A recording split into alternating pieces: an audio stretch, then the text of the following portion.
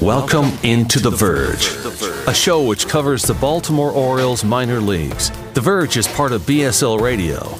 Baltimore Sports and Life is dedicated to analysis and discussion on the Orioles, Baltimore Ravens, and the University of Maryland. The site has a team of writers providing coverage of those teams and houses live streaming content weekly. Join the conversations at the message board, like BSL on Facebook, and follow BSL on Twitter.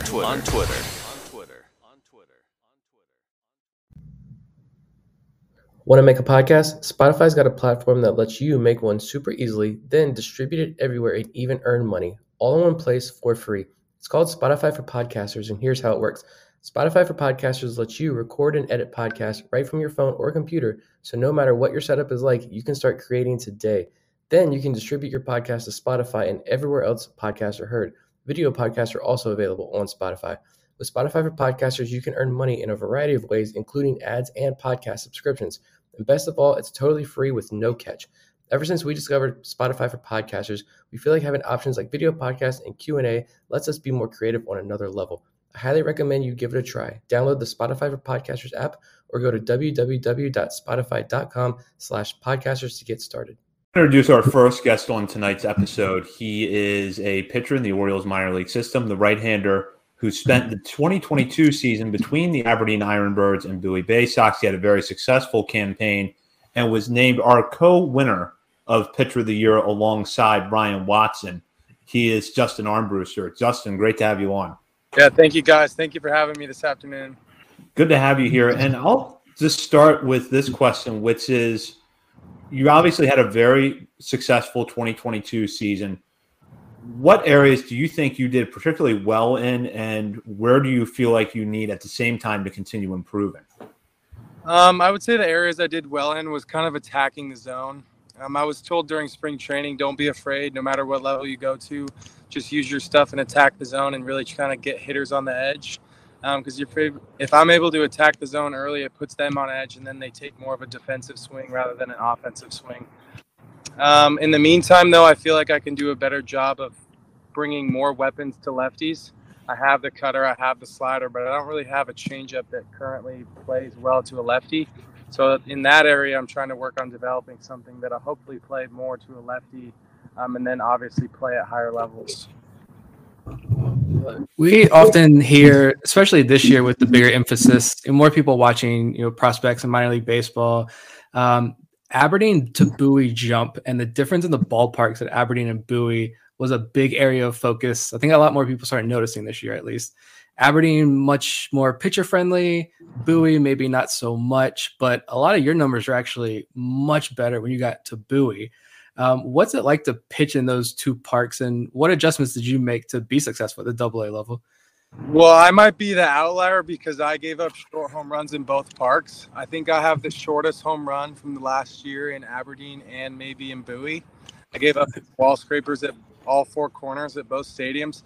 But I mean, kind of like what I said, if I'm just able to attack the zone and get hitters off what their game plan is and don't let them wait for a hitter's count and a 3-1 or a 2-0 or even a 3-2, it just kind of helps them take more of a defensive swing, and then they're not kind of ready for what's coming out of my hand. And kind of being able to throw more than one pitch in every count allows me to then keep the hitters on the defensive and keep those home runs down in such a small park like Bowie is. Yeah, so did you really notice that at Aberdeen, especially? Because we had Daryl Hernandez on last week, the week before, and he was telling us, the issues with the batter's eye, and just it seems like balls that get hit extremely hard just kind of flutter out into the outfield.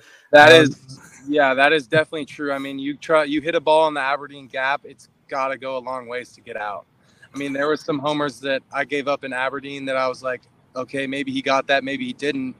But then there was other balls where I was like, okay, he really got that one. It's a fly out to the warning track. It's like, okay, how does that one not go out? So the narrative is definitely true that the ball does not fly as well as Aberdeen as it does in Bowie. But, I mean, if you can attack hitters and keep the ball down or move it around a little bit, hitting is hard, no matter where you are.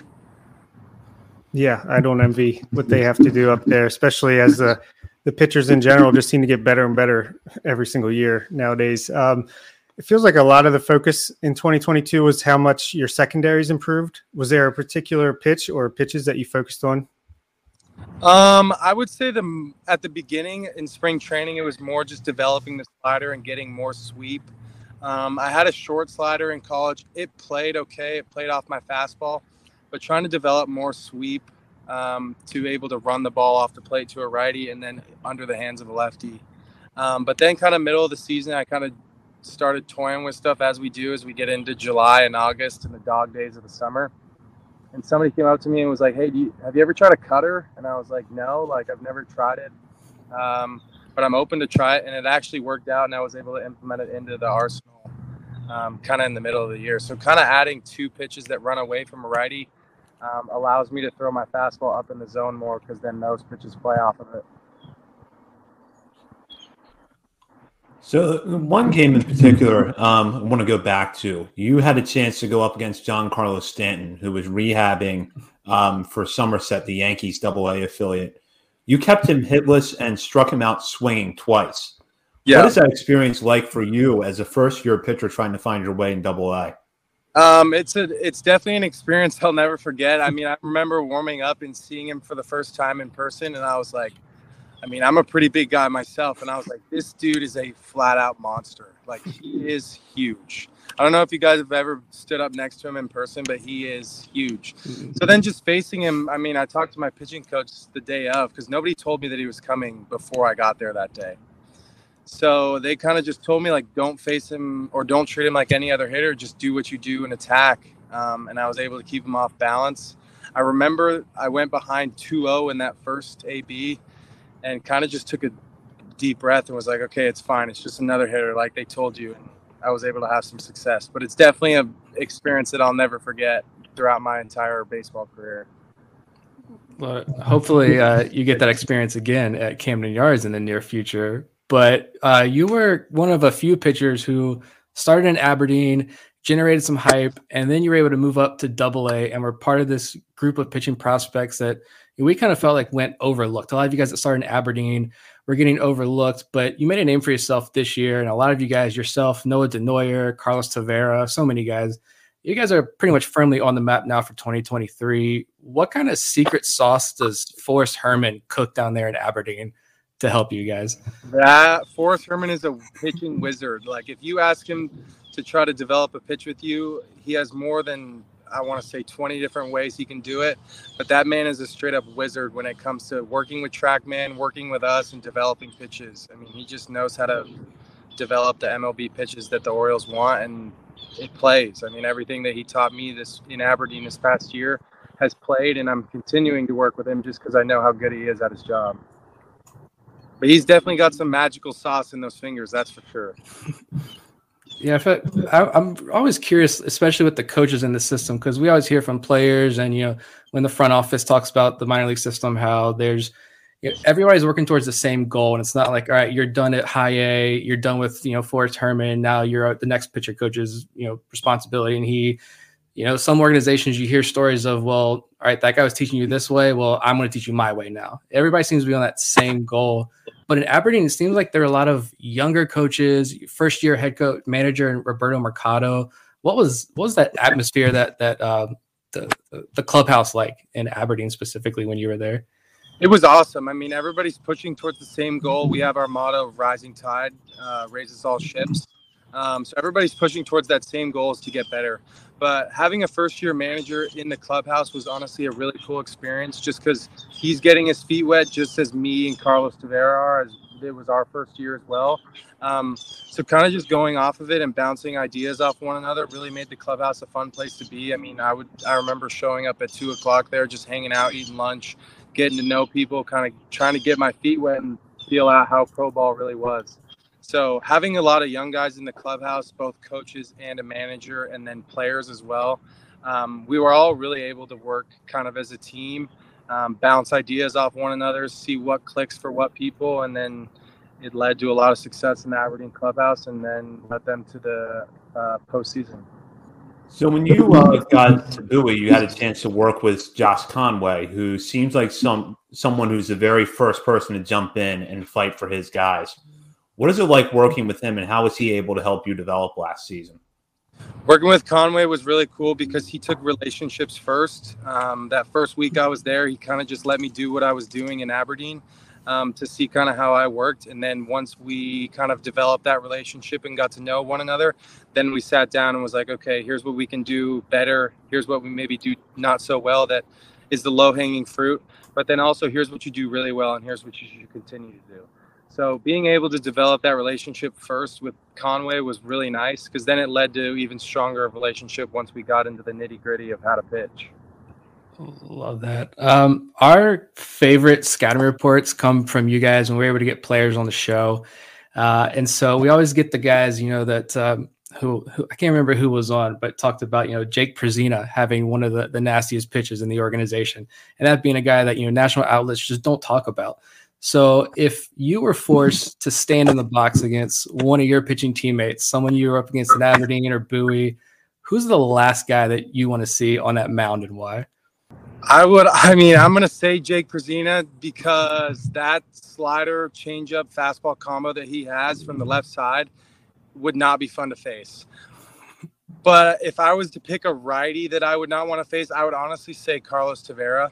Just because the changeup, I've played catch with him and I've seen it in spring training.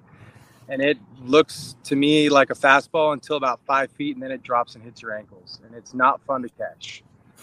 So if I was as a righty standing in the box, I would not want to face Carlos Tavera because the changeup's in the bag, the slider's in the bag, and then you got to deal with 95 plus. So I'll switch this up. Who is the hitter in the organization that you would not want in the box in a key moment? Colton Cowser. The dude finds ways to get on. There was a time at one point this year, I don't remember who he told, but he might have even told me. He was like, I think he was like on an 0 for 2 game, maybe 0 for 1. He's like, dude, I'm just going to go up there and try to hit it down the third base line. Like, I'm done trying to pull the ball. And I want to say he got on base 15 out of 16 the next, time. And I was like, dude, what did you just change? And he's like, oh, I'm just up there trying to play pepper with it. And he's the kid that you never know when he's going to be hot, when he's going to be cold, but he always finds a way to get on base. And that's not the hitter that I want in the box. What kind of impact did he have when he got to Bowie? Because I think that we kind of felt all along that he was hitting better than what his numbers at Aberdeen showed, but he really took off when he got to the Bay Sox. Well, I think it's not so much of how he improved when he got to Bowie. I think it's just the vibes he brings to the clubhouse.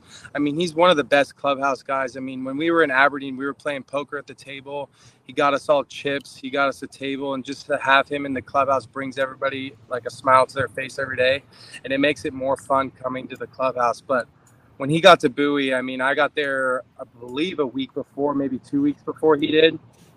And Bowie we weren't in the best of spots when Denoyer got called up, when I got called up, and then when Cowser Norby got called up, I believe 2 weeks after me. He just changed how the clubhouse went around. It was so much more fun to come to the clubhouse every day. He's cracking jokes. We're playing poker. We're playing blackjack in the clubhouse. He's telling us stories. But the dude flat out rakes. I got to tell you, he's the kid that I don't want in the box. If he doesn't have a good, I'm going to refer to golf. If you're having a poor contact day, the dude's still going to find a way to shoot a good number. He's still going to find a way to get a hit. Even if the dude's throwing 97, 98, Cowser will find a way to get a hit or get on base. I don't know exactly what his walk ratio was, but either walks or gets a hit almost every time. It's really fun to watch.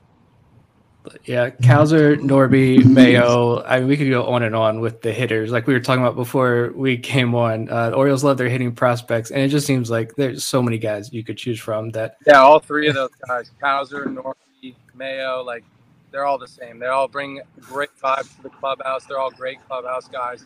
And then they just go out there and do what they do and work hard and flat out great. Love it. We hear a lot about, speaking of the hitters, we often hear, it's when hitters looking at their numbers, a lot of the guys that come on the show, they say, we go 0 for 4, but, if I barrel 2 baseballs or I'm making hard contact, I can take solace in the fact that I had a good day that day.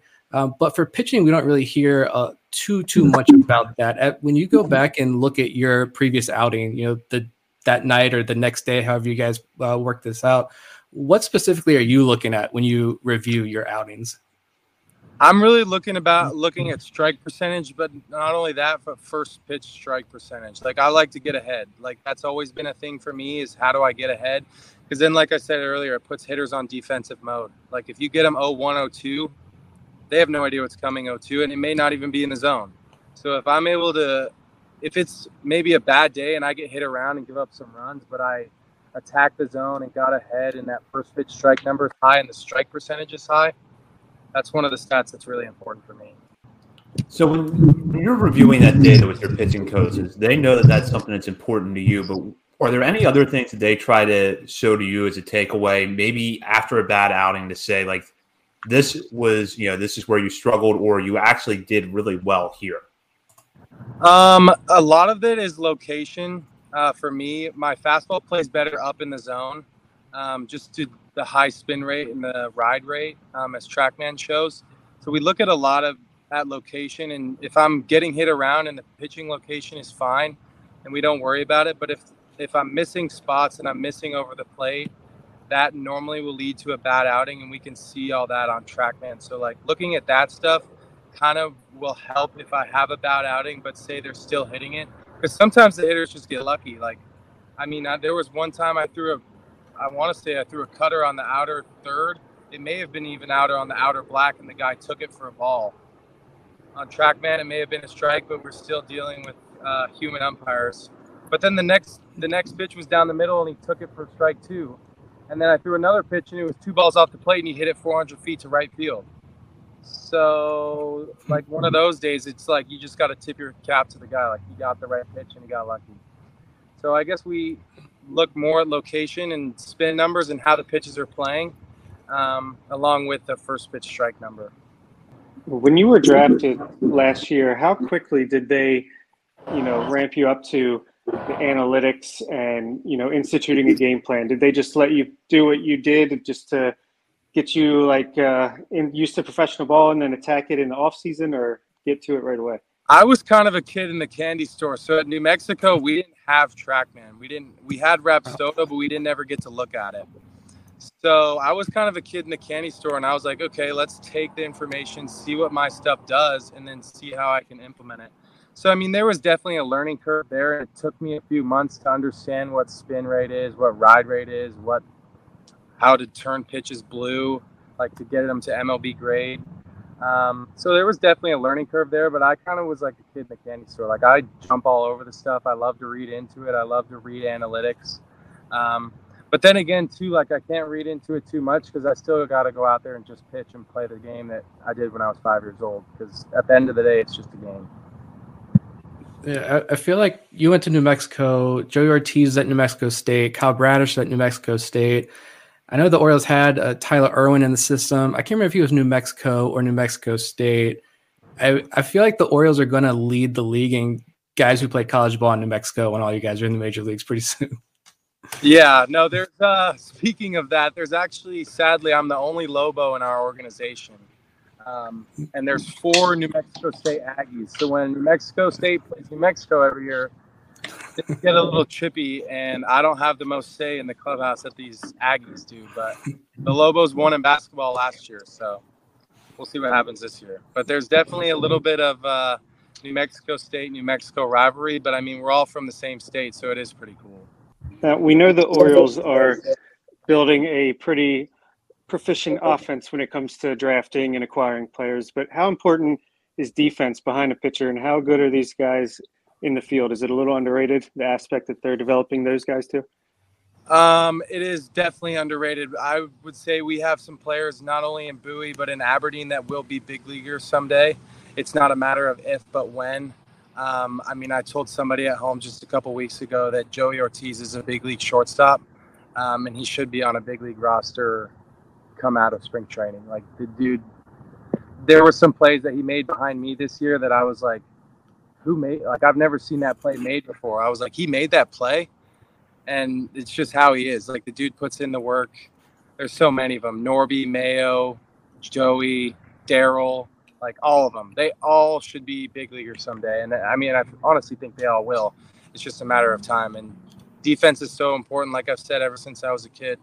defensive pitching wins games and defensive pitching wins championships. If you go up there and put up a 0, they only got to find a way to get 1 run. Your journey, I think, gets more fascinating the more that we learn about it. I read that you kind of were questioning your future in baseball after high school. You only got 1 offer as a D3 offer to play college ball. And now you're ranked as by many outlets as a top 30 prospect in what many consider to be the best farm system in all of baseball. Have you allowed yourself to kind of just sit down and realize like how far you've come in your baseball journey up to this point? I definitely, a lot of people ask me about it for sure, and it is, I think about it for sure, kind of where I've come from. But my dad told me when I was a kid, like, you can achieve anything you want as long as you work hard at it. And I kind of, like, when I was in high school and I almost didn't continue to play, I kind of just sat down with myself and was like, well, what are you going to do? What else are you going to do? Like, you can't, like, do you really want to go get a regular job after 4 years of college? Or do you want to take a shot at this and keep playing? And lucky enough, I was able to get 1 offer to Pacific Lutheran University in Tacoma, Washington.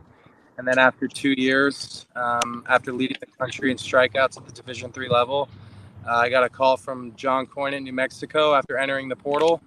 And they gave me an opportunity in New Mexico. And then the Orioles gave me another opportunity in the 12th round of the 2021 draft. And that's all I've ever been able to ask for, is just give me an opportunity and let me work hard. So now that we're a couple months into the off season, what are you working on, and what are your goals for 2023? What I'm working on is I'm really working on either a changeup or a curveball to a lefty, just so I have something that has a little bit more depth or runs off a lefty's bat. I like where the cutter's at. I like where the slider's at. Those obviously still need more development to get ready for hopefully the big leagues here soon. But I'm really working on that, and then really just working on changing my body composition, body fat to muscle, and just working out my legs, trying to get stronger and throw harder. And I'm getting ready to do a minor league roster prediction article for going into opening day next year. Do you expect to be in AA Bowie's rotation or AAA Norfolk to start next year? I mean, if I had it my way, I'd like to be in Norfolk, but that's out of my control. All I can do is go in and work hard every day, and I'll go wherever they put me. I'll do my part and put you there. However I can help the team win. Sounds good. Well, Justin, thank you so much for joining us today, and best of luck with the rest of the offseason and the 2023 season. Yeah, thank you guys so much. Thank you for having me on, and hopefully we'll be in touch soon. But for now, go Orioles. Absolutely. Justin Armbruester. Welcome to On the Verge. This is Zach Spedden, joined as always by Bob Phelan and Nick Stevens. For those of you watching our live show tonight, you're actually only seeing the second half of the show. That's because earlier today we got to talk to Orioles prospect Justin Armbruester, who was our co-winner of Orioles Pitcher of the Year in the minor leagues alongside Ryan Watson. Justin gave us a lot of good insight into his season, his approach, and just how good of a teammate Colton Cowser is. So you patrons, anyone who is subscribed to us on Patreon, should have that interview now. Everybody else will hear it as part of the main show when that is released later on Monday. So, Nick, I'll start with you. What were your thoughts of our interview with Justin?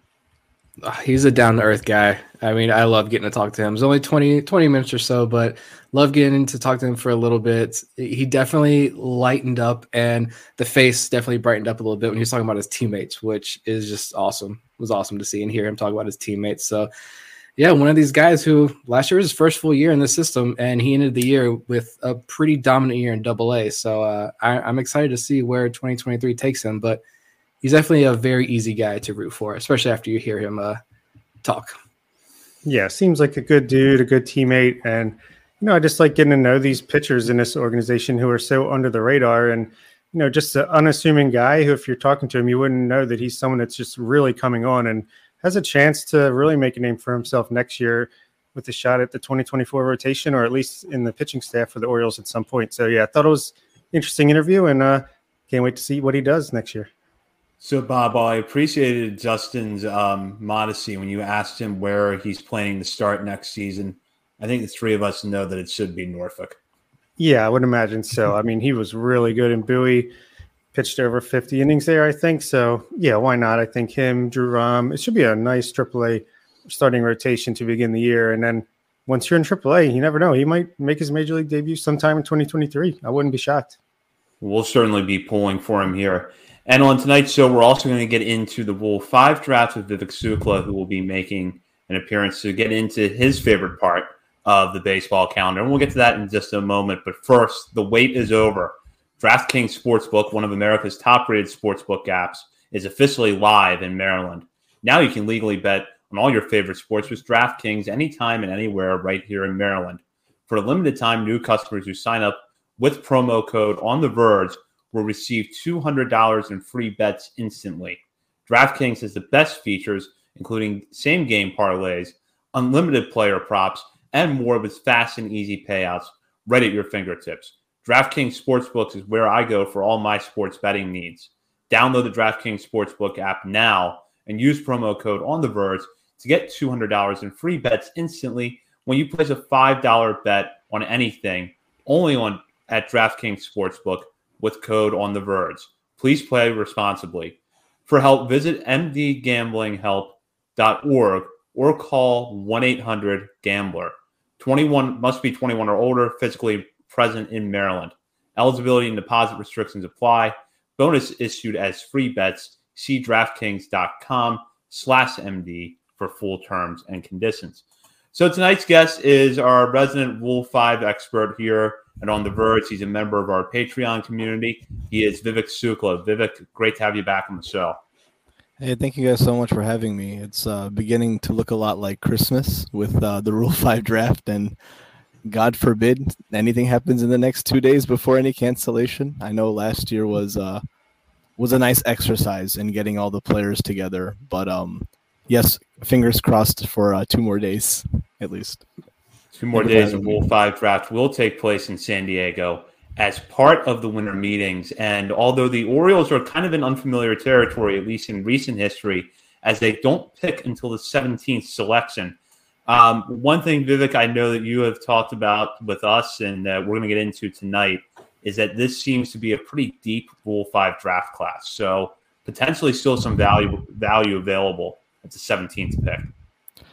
100%. I think definitely it's a class that has, I feel, at least a combination of players that didn't get protected in the 2018 class, followed by those in the 2019 class, and then few of those J2 signings from 2017, 16, and even 18 that finally came up and made it to the upper level of the minors. So it's a very robust class because every team had to make a decision about, now that our class pool got bigger, well, who can we really protect in this case? So I think pitching-wise, personally, it's more heavy, but I think there's some also interesting hitter profiles. And while I'm keeping my fingers crossed as we go through the 17 picks, I actually do feel that every single one of the major league teams could at least benefit by doing a tryout with one of these Rule 5 picks, because at least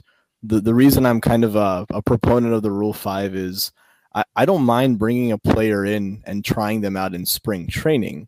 And if it doesn't work out, right, at least in that moment, and I know it's only a small sample size, but you can certainly get some metrics on them. They're always measuring and trying to see maybe there's something we can work on from the beginning to the end of spring training.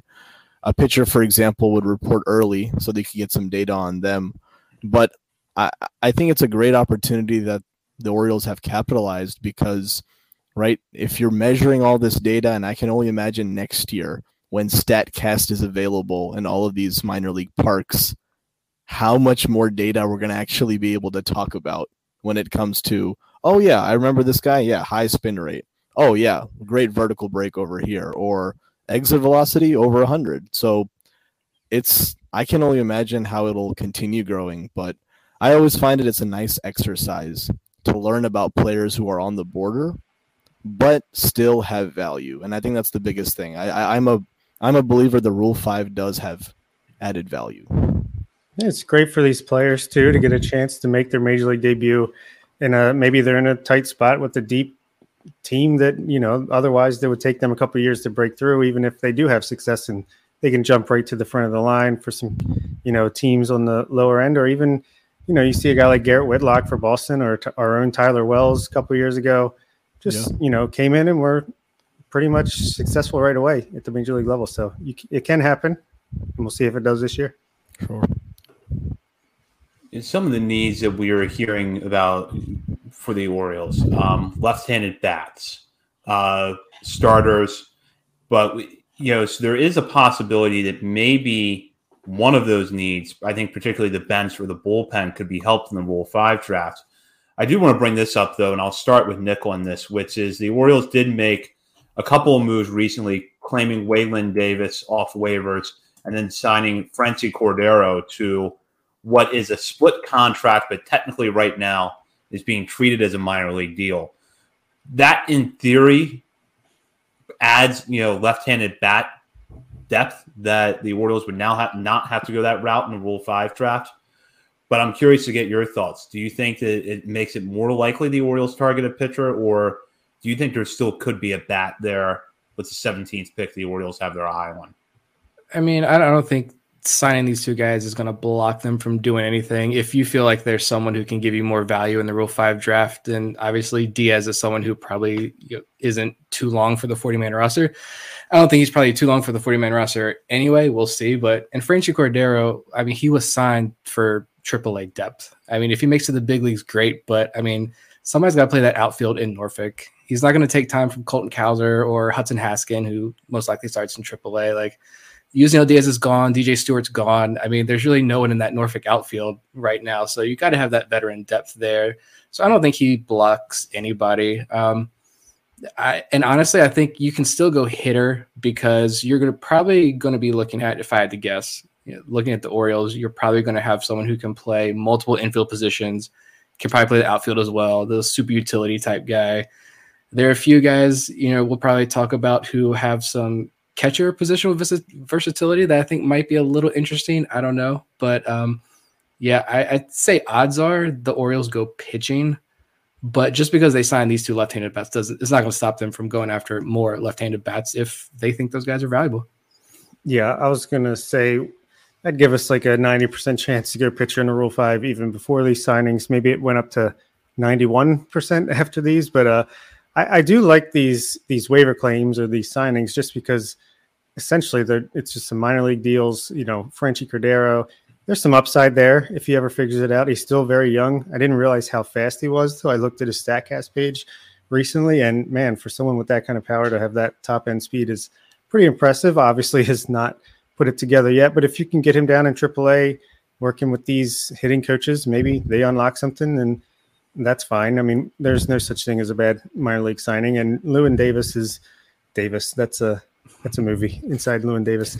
Lewin Diaz is essentially a minor league waiver claim. I think he has an option left, and he just has to be on the 40-man. Maybe they try to sneak him through at some point. But again, just depth, and if you unlock something, great. If not, no harm done. Yeah, exactly. I think I'm so intrigued by the Orioles hitting program, and I think all of us have been, with the emphasis on swing decisions, even the players we're drafting, and the focus on finding that right type of balance between contact, but also the quality of contact. And I'm so curious to see, and I'm sure Mike Elias was intrigued by, two lefty hitters that have this type of power. Is there any way we can work on improving the swing decisions? Why not put them in our program and see if we can work with them? I'm also very interested with, I know they're not left-handed hitters, but I'm sure Mike Elias had fun with the Daz Cameron claim where, okay, he's still about to turn 26, was a first-round pick, former top 100 prospect. Maybe let's see if there's something we can work with there. And I think it'll be interesting. He was doing well in the Astros system, and then after the trade, it all kind of fell apart. So who knows? Maybe there's something that we can bring back. If the Rule 5 does have that type of hitter, that there's a trait that the Orioles want to optimize, yeah, bring them into our system. I'm actually so impressed with so far how many of our hitters this year, Rutschman, Henderson, Stowers, Vavra, still had respectable seasons in their debut. I mean, obviously the first two are no-brainers, but they just respectable. Yeah. It's a great point about Cameron. I mean, Yeah, again, that's a depth move, but they have experience working with him, and it worked out when they had him. So maybe you can get back on track. But worst case, he's going to provide some pretty good defense for your pitchers in AAA, whether he plays every day or just sparingly. So it can't hurt. Vivek, I think that this is something you've talked about in our Patreon chat a lot, and in some of the data that you've gathered for us certainly reflects this. I think, as would be expected, a lot of the talent from the Rule 5 draft class this year is going to come from organizations that are stacked. You look at places like Tampa Bay and Cleveland and Los Angeles, who has a player that I want to bring up here in a minute. And you could put together a list of multiple players out of those organizations that are probably going to be taken in the draft. Would you say? Yeah, I absolutely agree. I think even as we were looking at some of the players, and maybe specifically on the pitching side, I think the way you see the depth reflective of the Tampa Bay Rays and Cleveland Guardians, who are so easily able to deal pitching because they have that much confidence in bringing it all back and then getting very intriguing prospects. So I think you guys will probably get into a little bit as well, but Cleveland, Tampa, I'll even give a lot of credit also to the Brewers, the Pittsburgh Pirates. There was a lot of interesting reliever types, especially also the Dodgers, where we could definitely all have like a certain trait that if this is what we wanted to focus on, the Orioles could do. Generally, when I'm doing my searches, I think one of the first things I ever mentioned on the podcast last year is I love ground ball rates. I love pitchers who can throw that sinker, throw inside, and be able to generate those ground balls. And especially with our Kyle Gibson just signing, I was just so happy that it's a sinker baller, and you put our defense in, then you got a chance for a double play there most often than not. So ground ball rates, BABIP, Ks per 9 innings. There are high velocity four-seam fastballs up in the zone. And then the hardest thing that came by was trying to find spin data on certain players. So maybe I haven't used the tools yet that are readily available to find this information, but Twitter and then doing a few Google searches sometimes does find interesting information. So I echo that same sentiment that there is like certain characteristics that make a relief profile, pitcher profile, or a hitter profile stand out. Yeah, I think Jorge Mateo might be Kyle Gibson's new best friend, if things go according to this past year. Yeah, absolutely. One name I had my eye on in particular, talking about bats for a moment, is Ryan Noda, who spent last season with AAA Oklahoma City in the Dodgers system. Hit 259 with a 395 on base percentage, 474 slugging percentage, 25 homers, and 20 stolen bases. According to Baseball America, 44.8% hard hit rate, and he rates as, quote, one of the better first base defenders in the minor leagues. So you're looking at a guy who maybe the outfield first base type is not necessarily what the Orioles would be looking at typically, but hits the ball hard, grades high as a defender, and a left-handed bat. So, Nick, I know you've tweeted about him over at our account at BSL on the Verge, so I'm curious to get your thoughts on him. I like Ryan Noda a lot. When I was just doing my initial research on some of these guys, a couple of things, and we can probably talk about more about this interview as we go through, but we were talking about it before we came on. The interview that Mike Snyder, director of pro scouting for the Orioles, did on was the Masson Hot Stove show the other day. Like, it's on YouTube, probably on Masson's account. Like, go check that out for sure. And he pretty much tells you what the Orioles are looking for and how they attack this Rule 5 draft. It was an awesome interview. But my biggest takeaway from that, other than it's probably going to be a pitcher who throws really hard and he gets those ground balls, is that they want somebody who's going to be able to make an impact in the major leagues this year. You're not going to get a project guy. So like when I was looking through these guys, there are 50 different names that I think were super intriguing, but like project types, injury concern guys who you're going to have to like stash whatever, that's not going to be a thing the Orioles do. Noda's got considerable upper level experience, 15-16% walk rates, like in AA and AAA. It's huge. The only thing that I saw, And I feel like a lot of Dodgers fans are like, yeah, he's gone. Somebody's going to take him in the draft this year. One of the biggest knocks, though, I saw was, I think it was Fangraphs had something about he only hits like 203 on fastballs 93 and up. So that was like one red flag I did see. But I think there are a lot of Ryan Noda fans, from what I gather, doing a little bit of research on him. Yeah. Vivek, did you have any notes on this guy? No, exactly. Yeah. No, because I got nothing personally. Oh, no. Okay. I missed the cue there. No, you're good. I think Ryan Noda, definitely someone I had also on my list, and I had him on a preliminary list along with, there's a Justin Yurchek as well on the Dodgers system. And these are two first baseman outfielder types that I've always kept in mind because they have really good bat to ball skills and a relatively disciplined eye.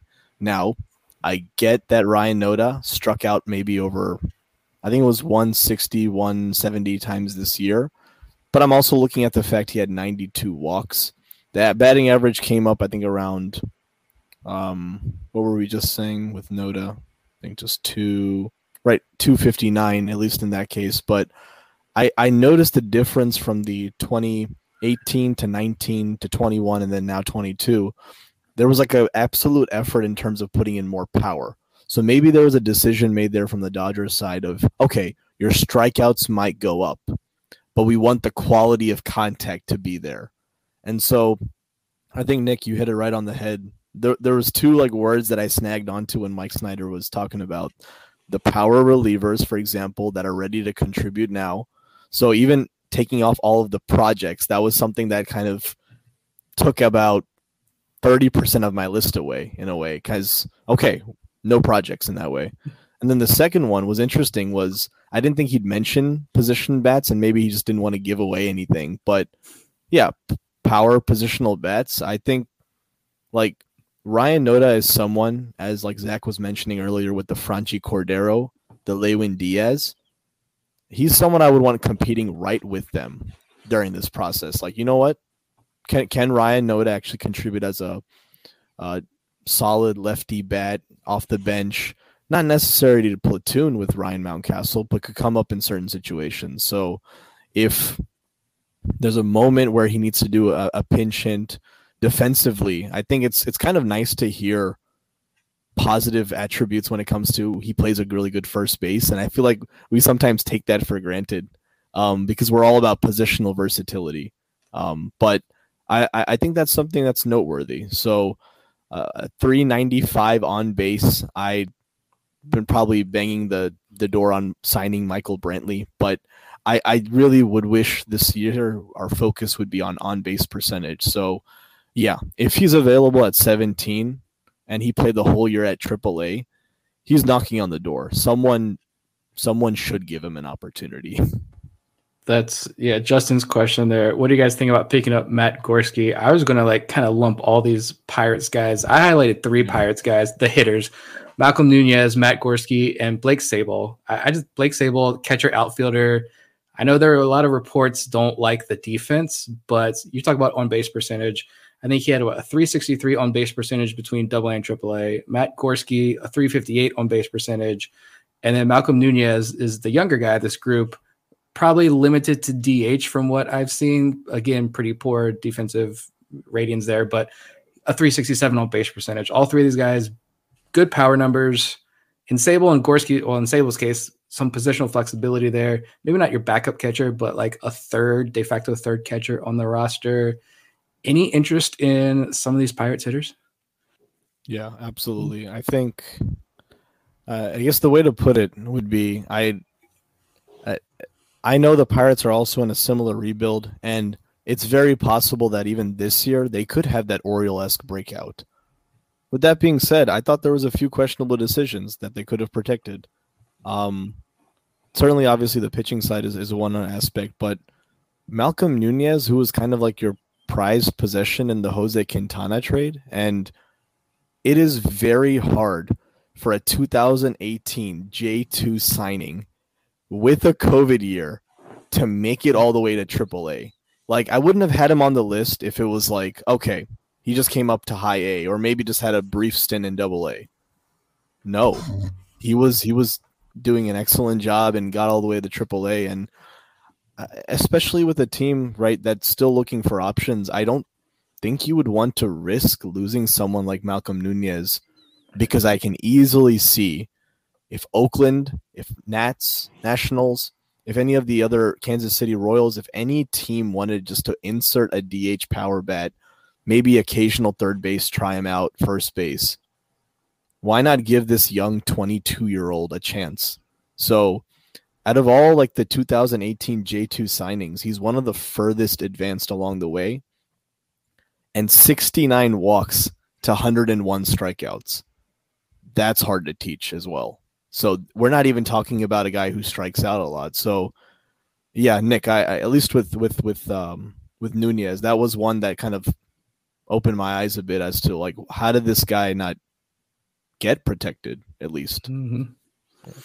Another interesting name to me was wasn't there someone, this whole Astros thing with James Click getting fired, and who's running the show over there to didn't they just acquire a guy at the trade deadline who was in their like top 10 prospects and he's available in the Rule 5 draft? Like, that makes no sense to me. Exactly. I think Jaden Murray, the pitcher. Yeah. This is one I looked into a lot, like just to like double check my notes. Like, wait a minute, there's no way, because I had him on a preliminary list as, oh, he's so getting protected. And then I had to go back. So what I read up on him, elite strike thrower, but along with elite strike thrower profile is that there's been improvements in his sinker. The sinker has been up to 95, 96, even touched 97, was doing exceptionally well in Double-A. I think it's Montgomery Biscuits on the Tampa Bay squad. Then they moved over, had one start in Durham. He had some time to adjust, but he wasn't as successful in the PCL. But we also know about the PCL environment.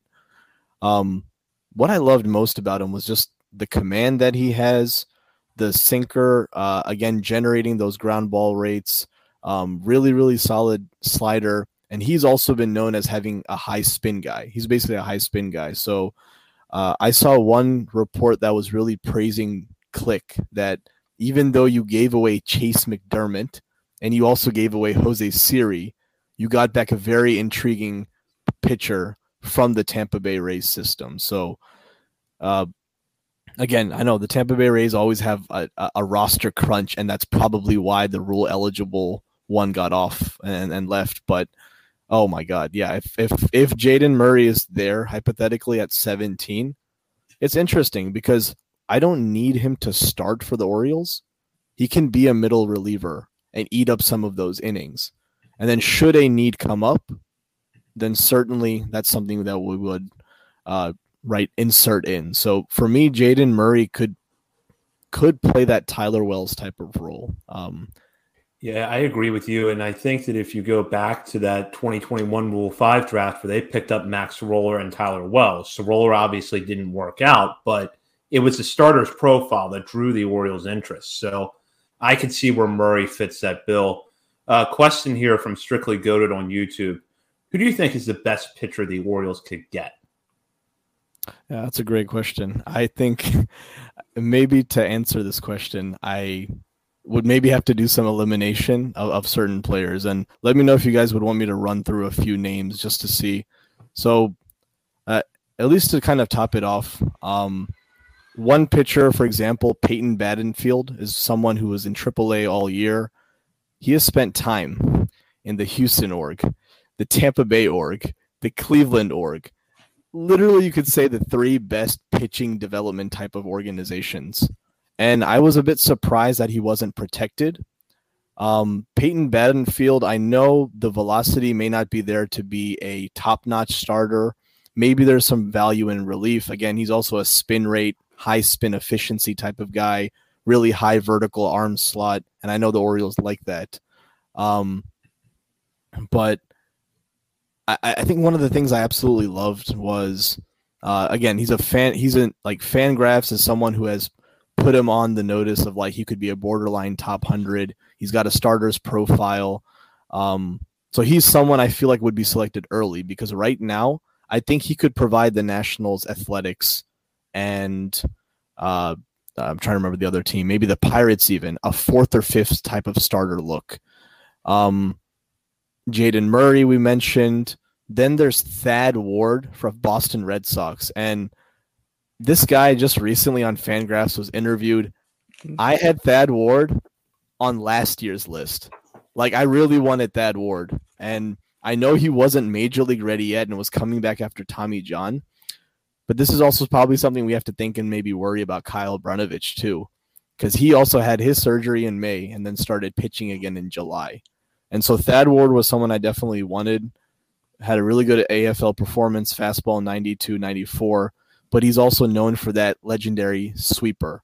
And he himself, Thad Ward, when he was healthy, was the pitcher of the year in the org of the Red Sox. So I don't know why, even after coming back from Tommy John and performing well and then showcasing in the AFL, why they still didn't get protected. So Thad Ward's also, again, a high spin rate type of guy.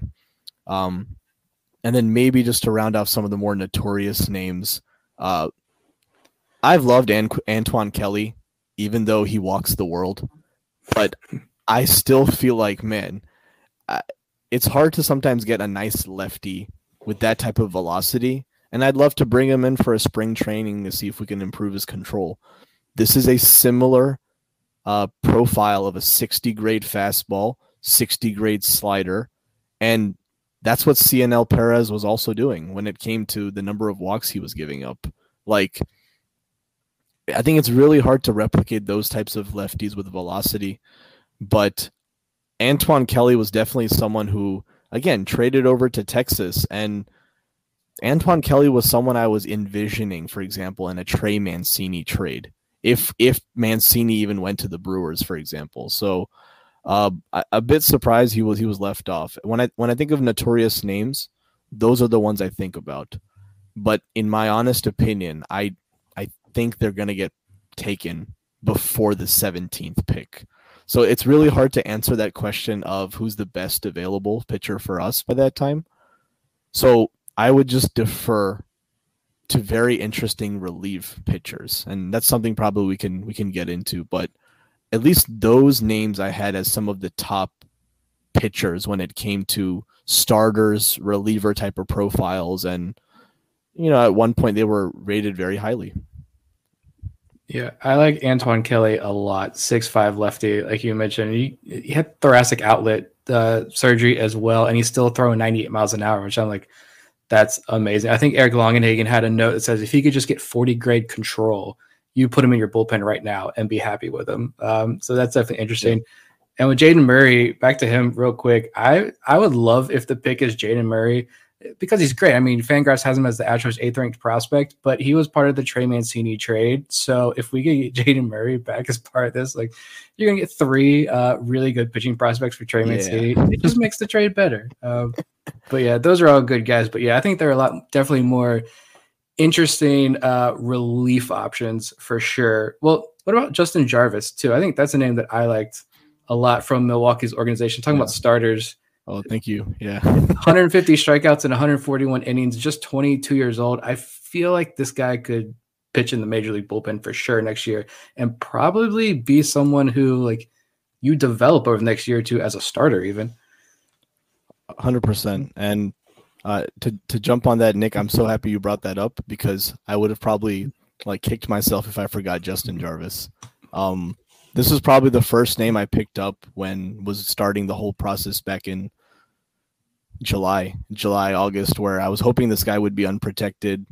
I think one of the most interesting thing I read, and I give a lot of credit to Tieran, who's a writer on Prospects Live, and he rated his fastball having up to 20 inches of induced vertical break, and that's, again, something that would be in the 90th, if not 99th percentile of fastballs. It's a really high 60, maybe even 65 grade fastball. It's a foundational fastball, as he puts it. And it gets me thinking, right? Like this high, and again, same thing, high vertical arm slot, which I know is something that the Orioles also like. 4-seam rides really beautifully and then jumps on hitters.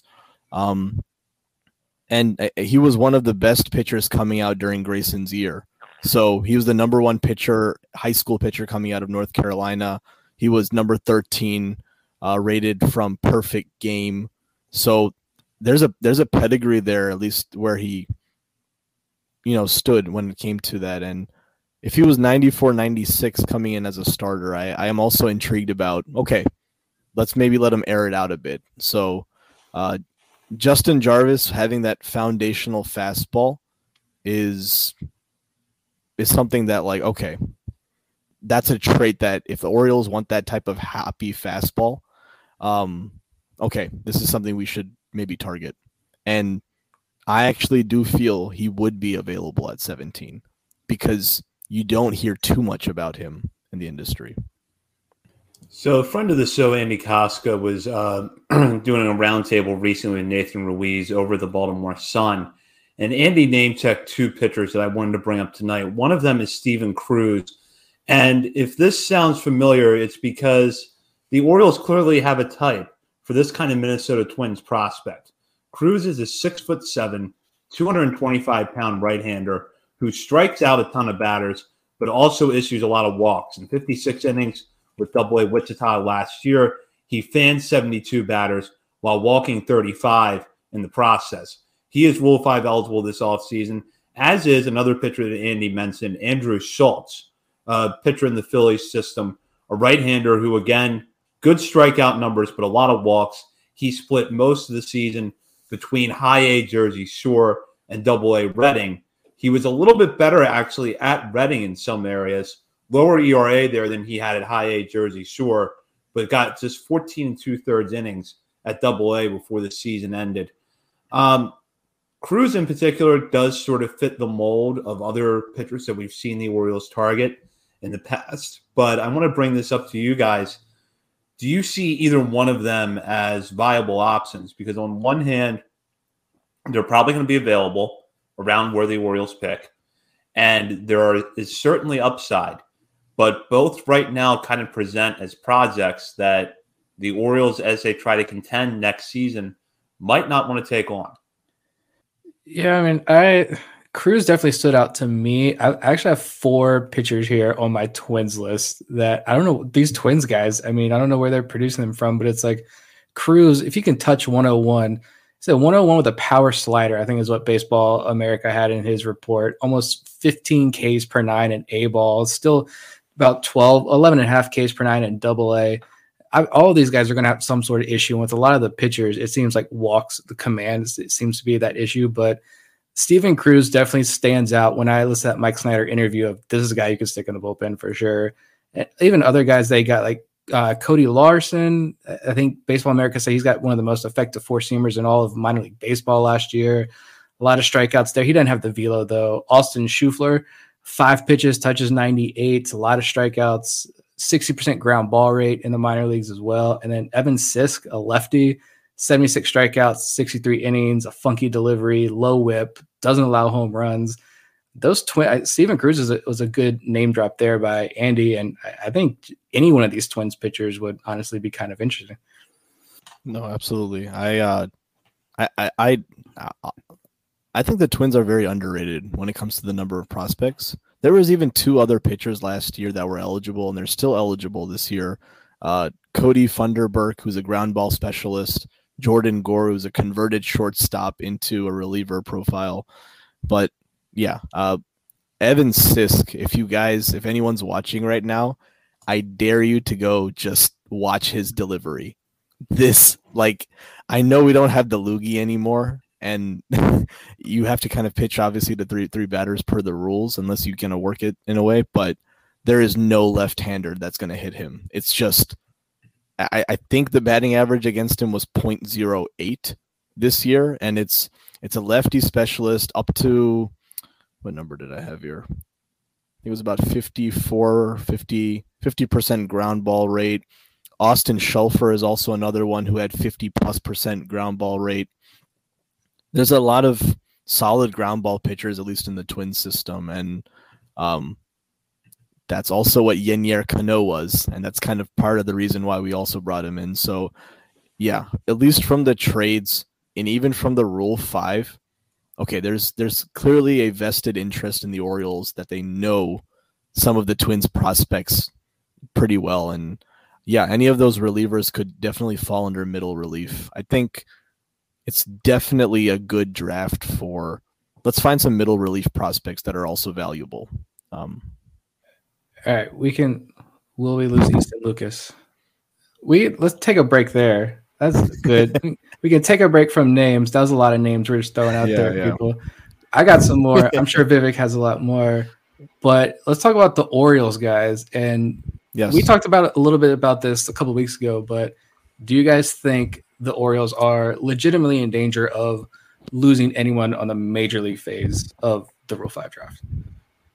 I feel like if they lose someone, it's going to be one of those Arizona Fall League arms. So it could be Easton Lucas, especially if you have a team that believes he could be a starter eventually. I also question if he had more innings at Double-A this year, if Nolan Hoffman would be on the 40-man right now. And when you're looking at a guy who has pinpoint command, excellent ground ball rates, that's someone that I could see a team taking a flyer on. Nick Ritzman is more of a long shot because the track record just isn't there up until this year. But he also profiles as the kind of guy that, with the right tutelage, could be a fast riser next year. So I really, really hope that he sticks. Honestly, I hope all three stick. But I really hope in particular that Ritzman sticks because we didn't get to see that much of him during the regular season. But what we saw, there was a clear improvement from the pitcher he was in the Tiger system. So I hope he sticks with the Orioles, and I think it would be a big leap for him to be major league ready, but I also wouldn't be shocked to see a team take a chance on him. Yeah, I think those three bullpen arms have a chance to be picked. I saw Greg Cullen was mentioned in an article, I think it was Baseball America, and I know Vivek agrees with me here, but I worry about Kyle Branovich getting taken just because it seems like he's coming back pretty quickly from his Tommy John surgery, and he definitely has some upside. Zach Peak, a little less worried about just because there's a longer recovery timetable there, but I would hate to lose him too. So I don't think there's anyone in our top 30 because I can't remember if Branovich is in there or just outside of it, but I don't think we're in danger of losing anyone at the upper end, but there's still definitely guys that I would be totally bummed to see selected on Wednesday. Yeah, I think there's Easton Lucas could certainly get selected, but I could then also argue I think there are other higher profile left-handers that have a better case. And then with Nolan Hoffman, he's someone who's 60+% in ground ball percentage. You could definitely certainly see that a team taking a chance on him, but I think it's also unlikely. And yeah, I'm with you with the Kyle Branovich. He started throwing before John Means even, and I was kind of surprised by that. So again, the double knuckle curve. I think the way Fangraphs also wrote was like, look, I know there's obviously the concerns about the fastball velocity. Will it miss enough bats? Is he mixing in the changeup and the knuckle curve enough? But I also feel like he's someone who fits into not exactly Peyton Battenfield, but he could give you 4 or 5 innings. Like, all right, if you need a back end starter, for example, and that's what I hope. I hope Kyle Branovich does stay. If he was still in the organization, I would have said Brendan Hannafy, who I know is also a favorite, and I again wish him the best. I know he's one of the last few remaining from the Duquette regime, but if he was still in the org, I would have said Brendan Hannafy. Maybe we will Rule 5 him, but I digress. I think relatively though, the Orioles have made the right decisions for the protections. A quick name to shout out would also be Cole Uvila. He seems to be a data darling who had only one bad month. I think it was in June, and everything else was like sub-3 ERA, high K per 9 inning. So he had AAA time this year, and I think it was Driveline that also likes him. Maybe it was Kyle Bodie who once wrote during that Rule 5 last year. The Orioles certainly have a certain type, and any model would be happy to have a Cole Uvila in their system. So I think if anything, I don't see any hitters being taken from our angle. But pitchers, I'm also doubtful given the level of immense number of pitching that's in this draft. Well, now that you mentioned Brandon Hannafy, I'm going to go drink some more after the show. But it's yeah, I'm just going to repeat what I said last week or the week before, that I'm not concerned. Branovich a little bit, but I'm not really concerned about losing anybody else, or at least if they get drafted, sticking with their team. So I'd imagine maybe you take a flyer on one of those relievers that y'all were talking about, and they end up getting returned. But I'm more concerned. And if I knew the rosters and we could do a full episode about this, I would. And I know Vivek would as well. A minor league Fates of the Rule 5 draft preview for the extreme diehards out there. But like, I don't even think like procedurally they're like, so-and-so has been promoted to AAA, because you have to be protected on the AAA roster to not get selected in the minor league Fates of the Rule 5 draft. So that would be the area of concern, which I also believe that happens right after the major league phase. So I'm concerned there. I'm looking for guys, a lot of those guys like Aberdeen, would they get picked? Or even, I was looking at the list again real quick, Michel Deson, like, would they move him up? Is there going to be enough space? I don't know how much space there is to protect guys. Could he be someone that the Orioles lose in the minor league phase of this thing? I don't know. But yeah, major league phase, I'm not too concerned. No, yeah, good point. Yeah. Especially because I'm not sure of the rules of like, can they just be on the AAA roster for a temporary, and then open the season back in Delmarva? Like, I'm not exactly sure how that works, but I'd love to dive into it one day. Yeah, I think of the Ignacio Feliz situation, right? Because like Padres got him, I think, in a trade, or was it like a minor league signing, but Ignacio Feliz technically hadn't pitched even at A-ball yet. So we started him in Delmarva, got him up to Aberdeen, and so forth. So yeah, those would technically be eligible. So I guess I hate to say it, but I do believe those guys, Michelle and the fellow of other J2 class members from those trades, would be eligible. So yeah, I do hope we get our hands on what that AAA roster ends up being, so that we can then be like, okay, who are we at risk of losing? I'm with you, Nick. I think that's where we could take some damage in the minor league phase. And hopefully pick up some interesting prospects as well. Yeah, pitchers too. There's so many pitchers. Your Xavier Moore, like your Jake Perzina. Spoiler: Jake Perzina gets some more love on tonight's episode in the first part. Yeah, your Cade Strouds. John Mioli was ready to the John Mioli hype on Cade Stroud. Yeah, that's going to be a fun part to watch. I'm just excited for Wednesday. I want to see who gets picked and who the Orioles take in both phases. Yeah. Yeah, so one thing to note right now, we were trying to figure out before the show, the Orioles, once the signing of Kyle Gibson becomes official, I believe that's going to put their 40-man roster at 39 players. So they should have at least one spot open when the draft rolls around on Wednesday, provided that there aren't other moves. So I'm going to go ahead and kind of bring this back to what the Orioles might pick and go around to the three of you, starting with Bob. Number one, will the Orioles make a selection? And then number two, what kind of player are they going to take? Is it going to be a position player, a reliever, a potential starter? And if you can name a specific player as an added bonus, that would be great.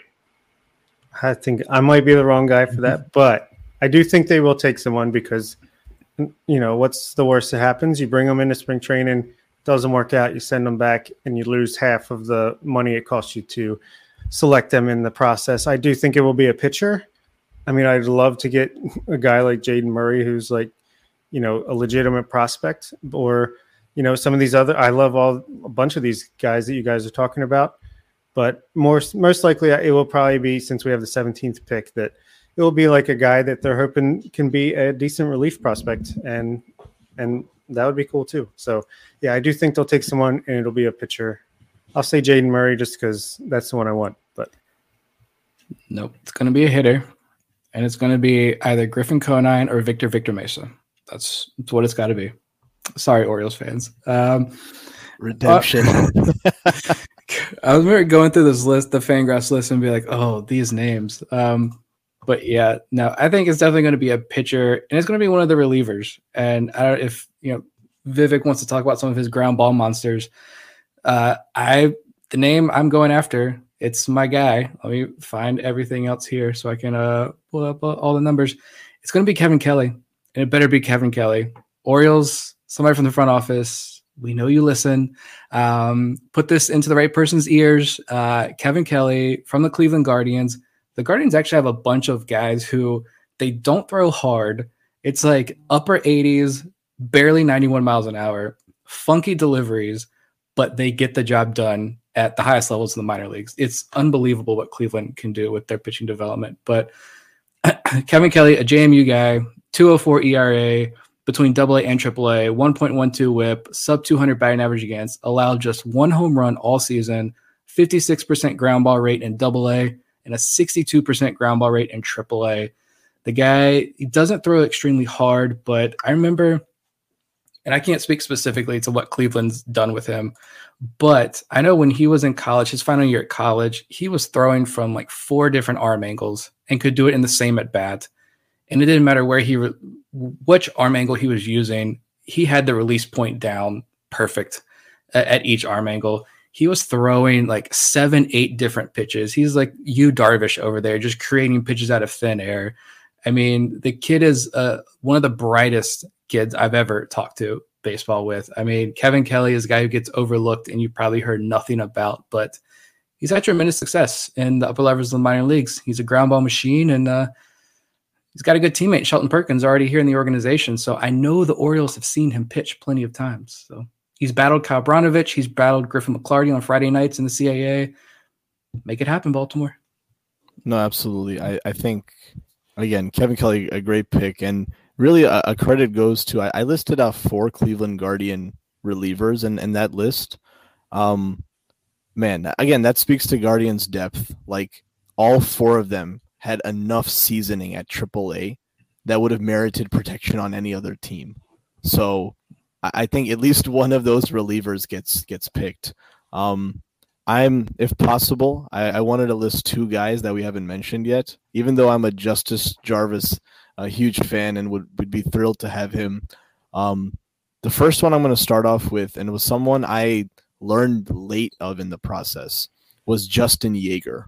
And Justin Yeager, again, a 2019, let me pull up my list. Again, a 2019 33rd round pick, 3.10 ERA, 3.85 FIP. I love 81 strikeouts in 52.1 innings. He spent the year in high A and double A. So you might feel like he might be a little bit far away. I love the fact that he got some training in the offseason, a great weight training program. I forget the name where he went to, but the fastballs between 96 and 99, sliders between 88 and 91. 88, 89, or 91, the splitter, and then an 86 to 89 slider.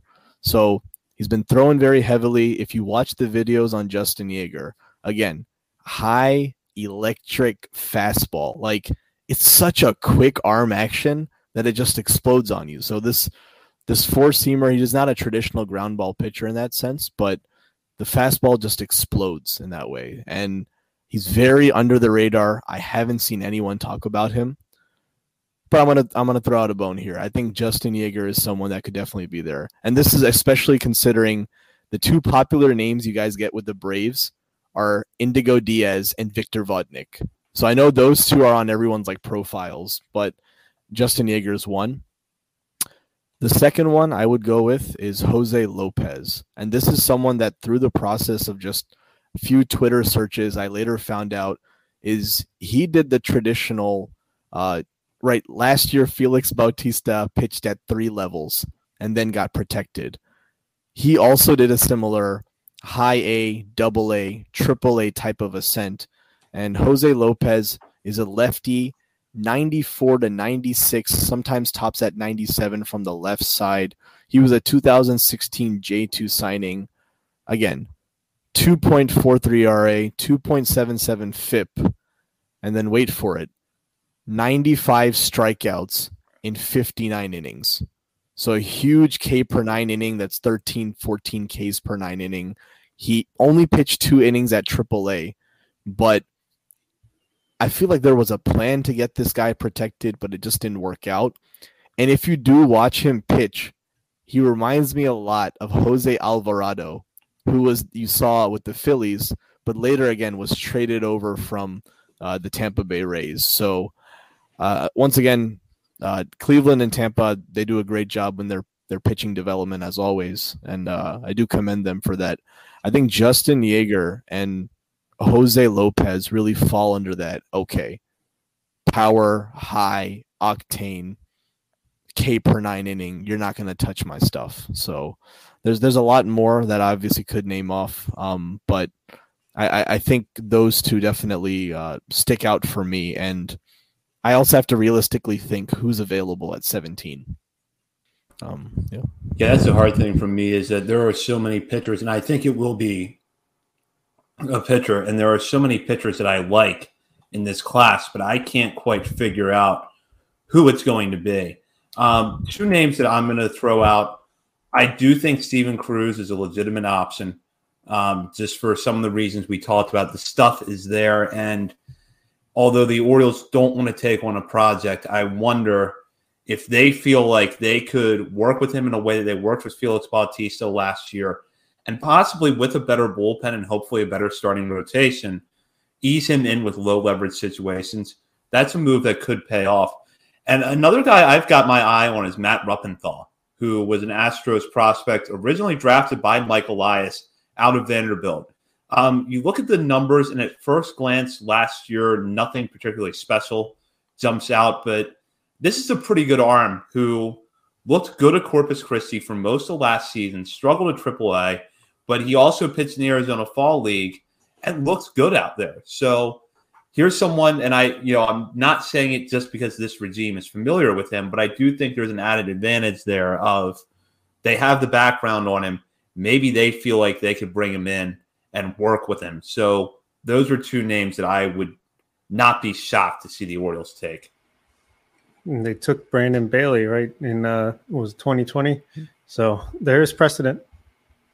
It was Houston too. They had a couple interesting guys. I think we talked about Jaden Murray, obviously, but there's some interesting catchers. Again, I don't know if the Orioles go catcher, and some outfielders. You got Marty Costas. Maxwell Costas is in the organization. I've seen some interesting tidbits on Marty Costas. I don't know if you know more, Vivek, but yeah, I'd be curious if these Astros guys get a little bump up in the rankings when the Orioles are preparing for this. Oh, definitely. I give a shout out to again Chris Resitara. You guys have seen also on Twitter.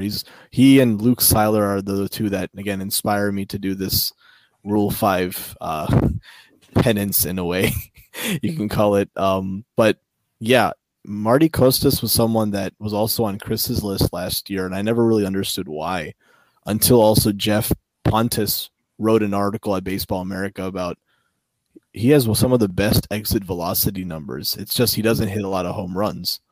So it's one of those cases where, okay, can you tap into that launch angle a bit? Is there anything swing change-wise mechanically you can do to maybe tap into more power? But regardless, right, it's kind of like that Ramon Urias situation where he improved the launch angle, but Ramon always knew how to hit the ball hard.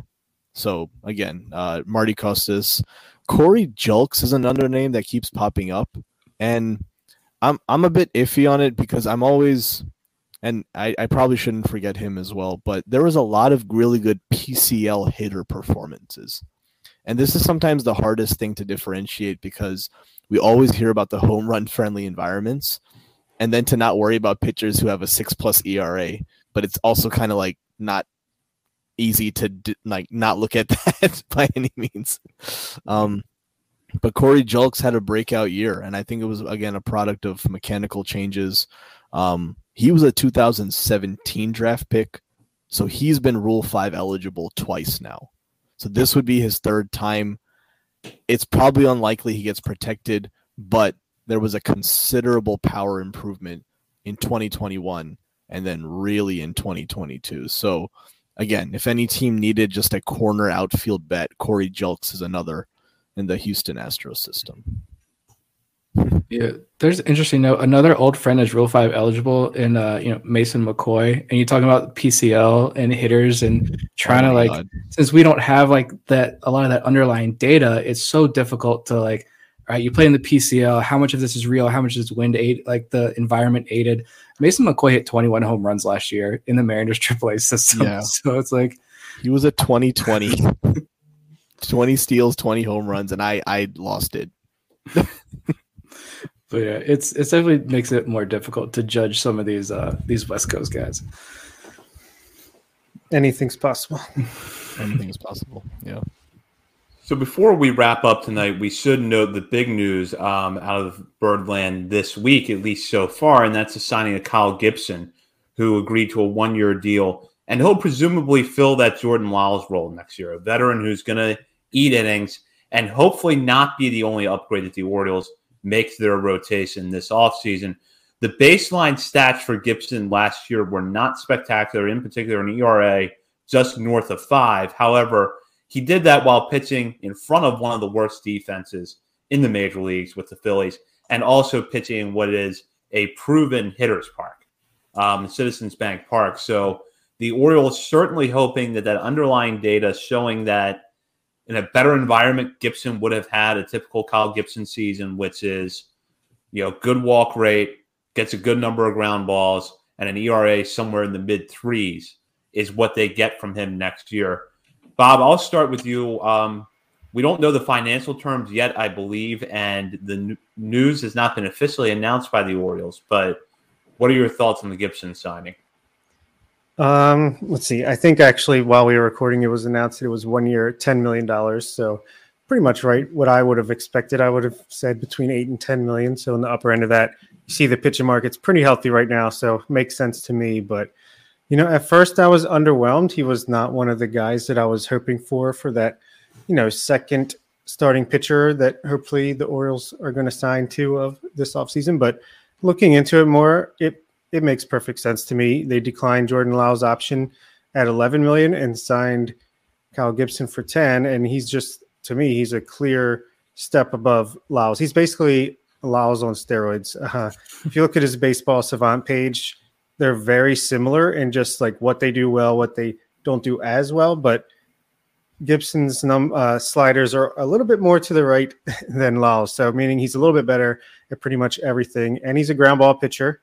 So, Lyles is a fly ball pitcher. You turn him into a ground ball pitcher, someone that misses bats a little bit more, and you get him with Chris Holt and company and see what they can do with him. And not to mention that new left field that hopefully keeps some of those home runs in compared to Philadelphia. And I thought our old buddy, friend of the show, Connor Newcomb, had the best take I've seen so far on this, just on his Locked On Orioles Twitter feed and podcast, saying just, get him out of Philly between that infield defense and outfield defense. Get him here, get him with the new wall, get him with Chris Holt, and see if he can pitch around a 4 ERA. And if he can do that for 160 to 180 innings, I mean, that's pretty valuable as a back end of the rotation starter. And it just provides depth. Yeah, we have a lot of guys that could be as good as him, but they're young. They're still developing. You don't know. They could take a step back, could get hurt. So it never hurts to have depth, especially quality veteran depth at that. And I still think they're going to go out and get someone even better. So do not freak out, Birdland. Yeah, I think we missed Mike Elias's entire conversation while we've been recording. I've been trying to keep up on Twitter while also keep track of this, but he said a lot. I think they've already met with 8 pitchers. They've got multi-year offers out on pitchers, apparently. I mean, we're gonna have to go back and read through all of this when we get done with this tonight, but it sounds promising. The Gibson sign is fine for me. I mean, you look at some of the other numbers too, like he has a 5 ERA, but the expected ERA, the FIP, the XFIP was below 4, his lowest in 3 or 4 years or something like that. So yeah, playing into the defense situation and the wall. But I liked the quote, was that Ken Rosenthal? I think somebody posted that I saw the screenshots from it. I don't subscribe to The Athletic, but Gibson had similar offers. Was that right? From other teams, and he chose the Orioles, and he listed some of the reasons why. To me, I get you want better quality starting pitchers right now when the rumors are Syndergaard and Gibson is the guys. That's not super exciting, but for a guy like Gibson to say, I chose the Orioles purposely over other organizations for reasons A, B, and C, like that's exciting. And that's going to open up the door for more guys, higher quality guys, I think, to come this way. So I'll jump in here real quick before we go to Vivek. Dan Connolly reported that Gibson had an identical offer, 1 year, $10 million from the Blue Jays as well, and chose the Orioles over Toronto. There you go. The Pirates, I believe, had an identical offer as well. And, just seems like a great guy as well. Seems like a good clubhouse presence. He does stuff for charities. I'm sure a lot of players do that we don't hear about. But I think I've even heard like Cespedes Barbecue guys have a relationship with him of some kind and heard good things about him. So, yeah, I'm sure, it's the Orioles. They seem really clubhouse chemistry is almost as important to them as play on the field. So, yeah, I think it probably was just the right fit at the right price. And it's so cool that he wants to pitch to Adley more than he wants to pitch to Gabriel Moreno and the other Blue Jays catcher who had a good year last year that I can't remember his name. Alejandro Kirk. Yeah. And even Jansen. Yeah, they got some. Yes, Jansen, Rui, they got some catchers over there. Yeah.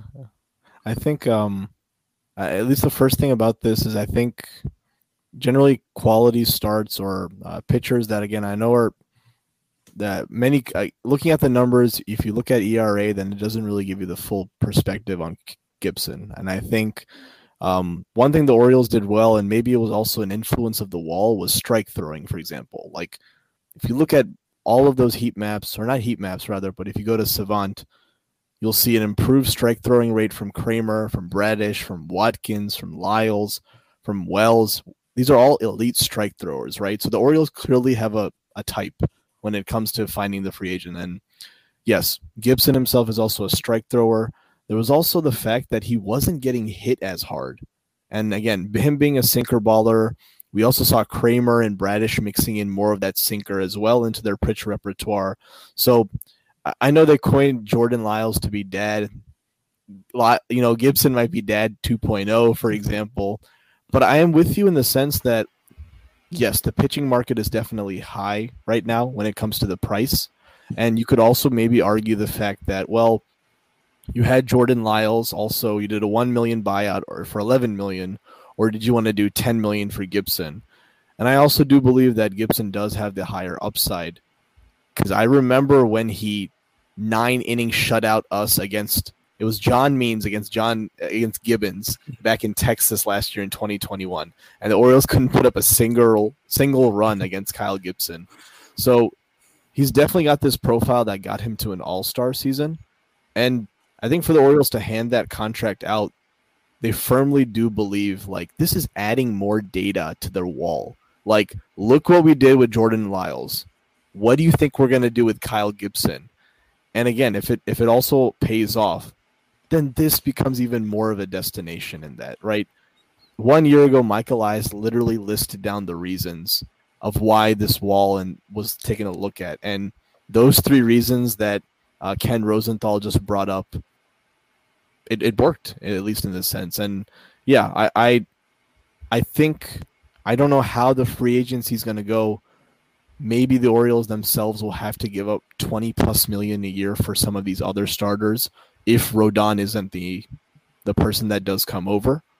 But I think there's also value in eating innings. And for a team in 2021 that never ate innings and no one could get past the fourth inning, what Lyles did was also amazing. And Gibson still provides that value. It's building in the whole redundancy. You can't solely rely on Kramer, Bradish to repeat without any regression. So, yeah, smart move, I think. Yeah.